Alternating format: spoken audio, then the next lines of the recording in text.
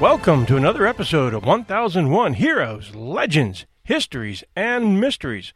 Today's episode is the true story of a 17-year-old German girl who survives a 2-mile free fall when the airplane she and her mother were traveling in was struck by lightning, losing first an engine and then a wing. And then, with nothing other than courage and ingenuity, survives 10 days wounded and alone in the Amazon rainforest in Peru before being brought back to civilization. 1001 Heroes is listened to in more than 200 countries, and you, our fans, are the reason. Thank you. Tell your iTunes pals we're at iTunes Podcast and your Facebook friends that we're liked a lot at facebook.com/1001heroes. Many folks enjoy listening at our website at www.1001storiespodcast.com. It's just like old-time radio, but without the static. This is your host and storyteller, John Hagedorn, and this is our story. At noon on Christmas Eve, 1971, lands of Flight 508, a Lockheed L-188A Electra turboprop, lifted off the runway at Jorge Chavez International Airport at Pucallpa, Peru. Flight 508 was flying at about 21,000 feet when it encountered an area of thunderstorms and severe turbulence. There was evidence the crew decided to continue the flight despite the hazardous weather ahead, apparently due to pressures related to meeting the holiday schedule. On board were Julianne Kopke and her mother. Julianne was a high school senior studying in Lima, intending to become a zoologist like her father, Hans Wilhelm Kopke. Her mother, Maria Kopke, a leading Peruvian ornithologist, was traveling with Julianne from Lima back to their home in Panguana, a nature reserve they had founded a few years previously near Pucallpa, where the father was awaiting their return in time for Christmas. In an interview with the BBC, Julianne said, "It was Christmas Eve, and everyone was eager to get home. We were angry because the plane was 7 hours late. Suddenly we entered into a very heavy, dark cloud. My mother was anxious, but I was okay. I liked flying. 10 minutes later, it was obvious that something was very wrong. There was very heavy turbulence, and the plane was jumping up and down. Parcels and luggage were falling from the locker. There were gifts, flowers, and Christmas cakes flying around the cabin. The clouds became darker and darker, and the flight became more turbulent. Then we were in the midst of pitch-black clouds and a proper storm with thunder and lightning. It was pitch black all around us, and there was constant lightning. Then I saw a glistening light on the right wing. The motor had been hit by lightning." Julianne continued, "When we saw lightning around the plane, I was scared. My mother and I held hands, but we were unable to speak. Other passengers began to cry and weep and scream. After about 10 minutes, I saw a very bright light on the outer engine on the left. My mother said very calmly, 'This is the end. It's all over.' Those were the last words I ever heard from her." The plane jumped down and went into a nosedive. It was pitch black and the people were screaming. Then the deep roaring of the engines filled my head completely. The lightning strike had ignited the fuel tank in the right wing, which quickly led to structural failure of the aircraft and an extremely steep fall. Although it is not uncommon for engines to be hit by lightning, the Electra aircraft they were on wasn't built for flying in heavy turbulence due to its very rigid wings. Kopke states the wing definitely didn't explode. Rather, the plane was simply ripped apart in the air after the wing fell off. As the plane disintegrated, Kopke fell down into the Amazon rainforest, 2 miles below. Kopke said of the crash, "I heard the incredibly loud motor and people screaming, and then the plane fell extremely steeply. And then it was calm, incredibly calm, compared with the noise before that. I could only hear the wind in my ears. I was still attached to my seat. My mother and the man sitting by the aisle had both been propelled out of their seats. I was free-falling. That's what I registered for sure. I was in a tailspin. I saw the forest beneath me, like green cauliflower, like broccoli, is how I described it later on. Then I lost consciousness and regained it way later, the next day." The reason for Kopke's surviving of her free fall is unknown. However, some have speculated that the row of seats she was strapped to played a crucial role by rotating like a helicopter, slowing her descent. The row may also have helped by cushioning her fall as it struck the dense forest on her way down. The cushion of her seat may have also played a small role. Over the next 19 hours, Kopke found herself falling in and out of consciousness. At some point, she managed to regain her consciousness, giving credit to the heavy rainfall. She was wearing only a sleeveless mini dress and was missing one of her sandals as well as her glasses. Her injuries from the fall included a broken collarbone, a torn ACL, a strained vertebra in her neck, a partially fractured shin, several deep lacerations on her arms and legs, and one eye was swollen shut due to popped capillaries as a result of rapid decompression of the aircraft. I didn't wake up until 9 o'clock the next morning. I knew this because my watch was still working, so I must have been unconscious the whole afternoon and the night. When I came to, I was alone, just me and my row of seats. I had broken my collarbone and had some deep cuts on my legs, but my injuries weren't serious. I realized later that I had ruptured a ligament in my knee, but I could walk. Before the crash, I had spent a year and a half with my parents on their research station only 30 miles away. I learned a lot about life in the rainforest and that it wasn't too dangerous. It's not the green hell that the world always thinks. I could hear the planes overhead searching for the wreck, but it was a very dense forest and I could not see them.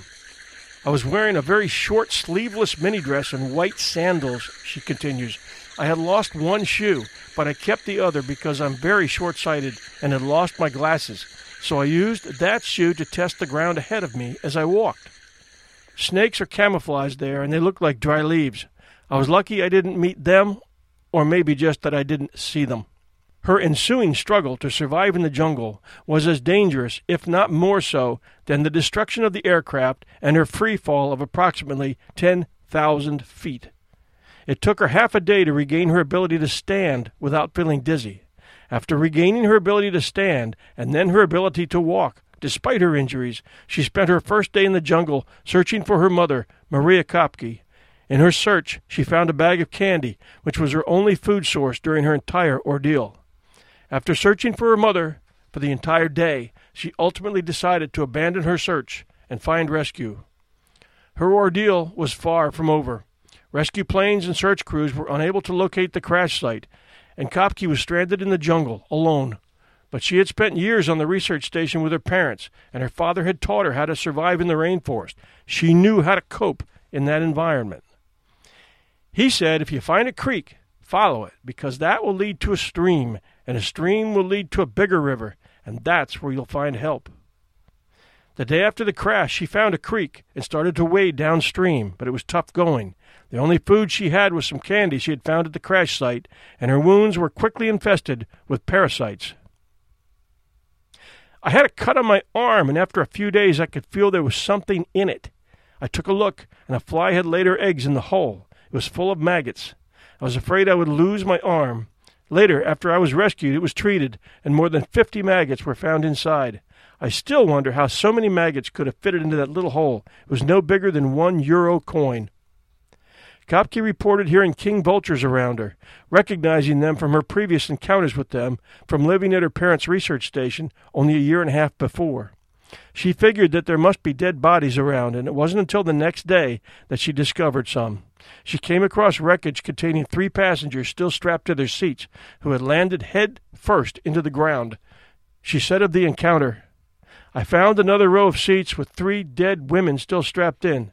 They had landed head first, and the impact must have been so hard that they were buried almost 2 feet into the ground.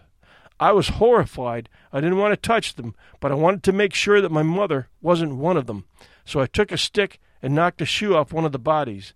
The toenails had nail polish on them, and I knew it could not have been my mother, because she never used nail polish. Julianne continued through the rainforest, wading through jungle streams infested with crocodiles, piranhas, and devil rays. Sometimes I would see a crocodile on the bank, and it would start into the water towards me. But I wasn't afraid. I knew crocodiles don't tend to attack humans. During the trip, Kopke could not sleep at night due to insect bites, which became infected. After 9 days, several spent floating downstream. She found a boat moored near a shelter, where she found the boat's motor and fuel tank. She later recounted her necessary efforts that day. By the 10th day, I couldn't stand properly, and I drifted along the edge of a larger river I had found. I felt so lonely, like I was in a parallel universe far away from any human being. I thought I was hallucinating when I saw a really large boat. When I went to touch it and realized it was real, it was like an adrenaline shot.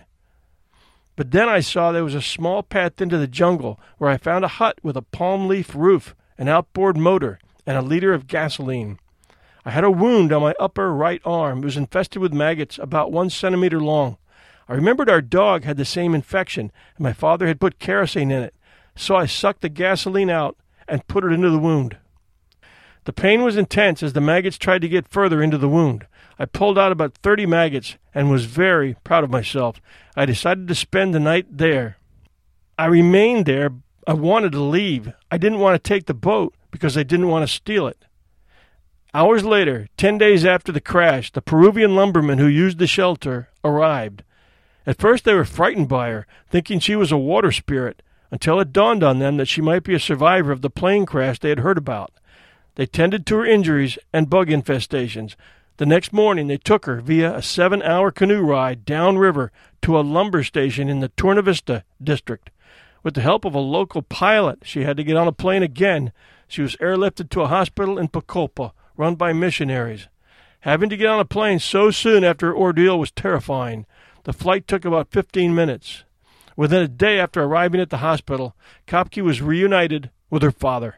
After being reunited with her father, Kopke helped search parties locate the crash site and the victims of the crash.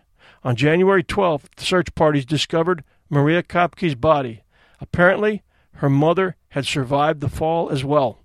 However, she was prevented from moving as a result of her intense injuries.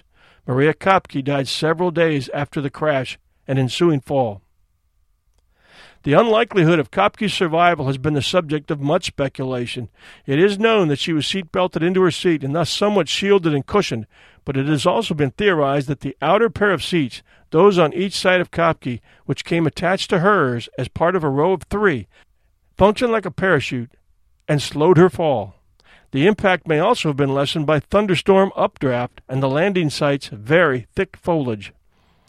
Her experience was widely reported, and it is the subject of one feature-length fictional film and one documentary.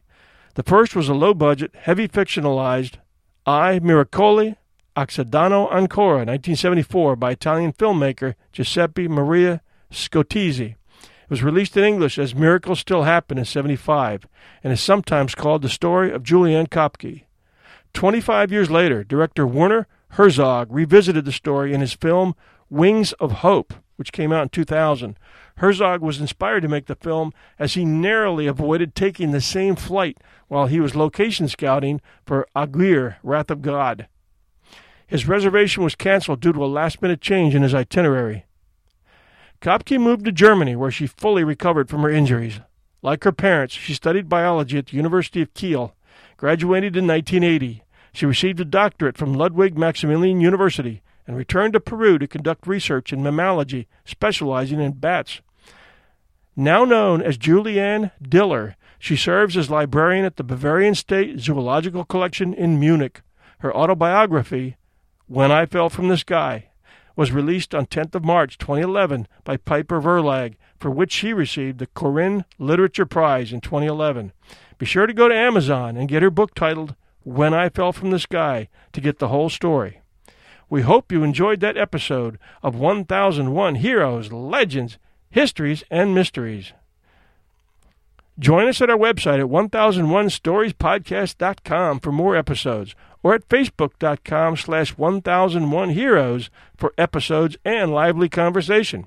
Thank you all for listening. Until next time, this is your host and storyteller, John Hagedorn, and this is our story.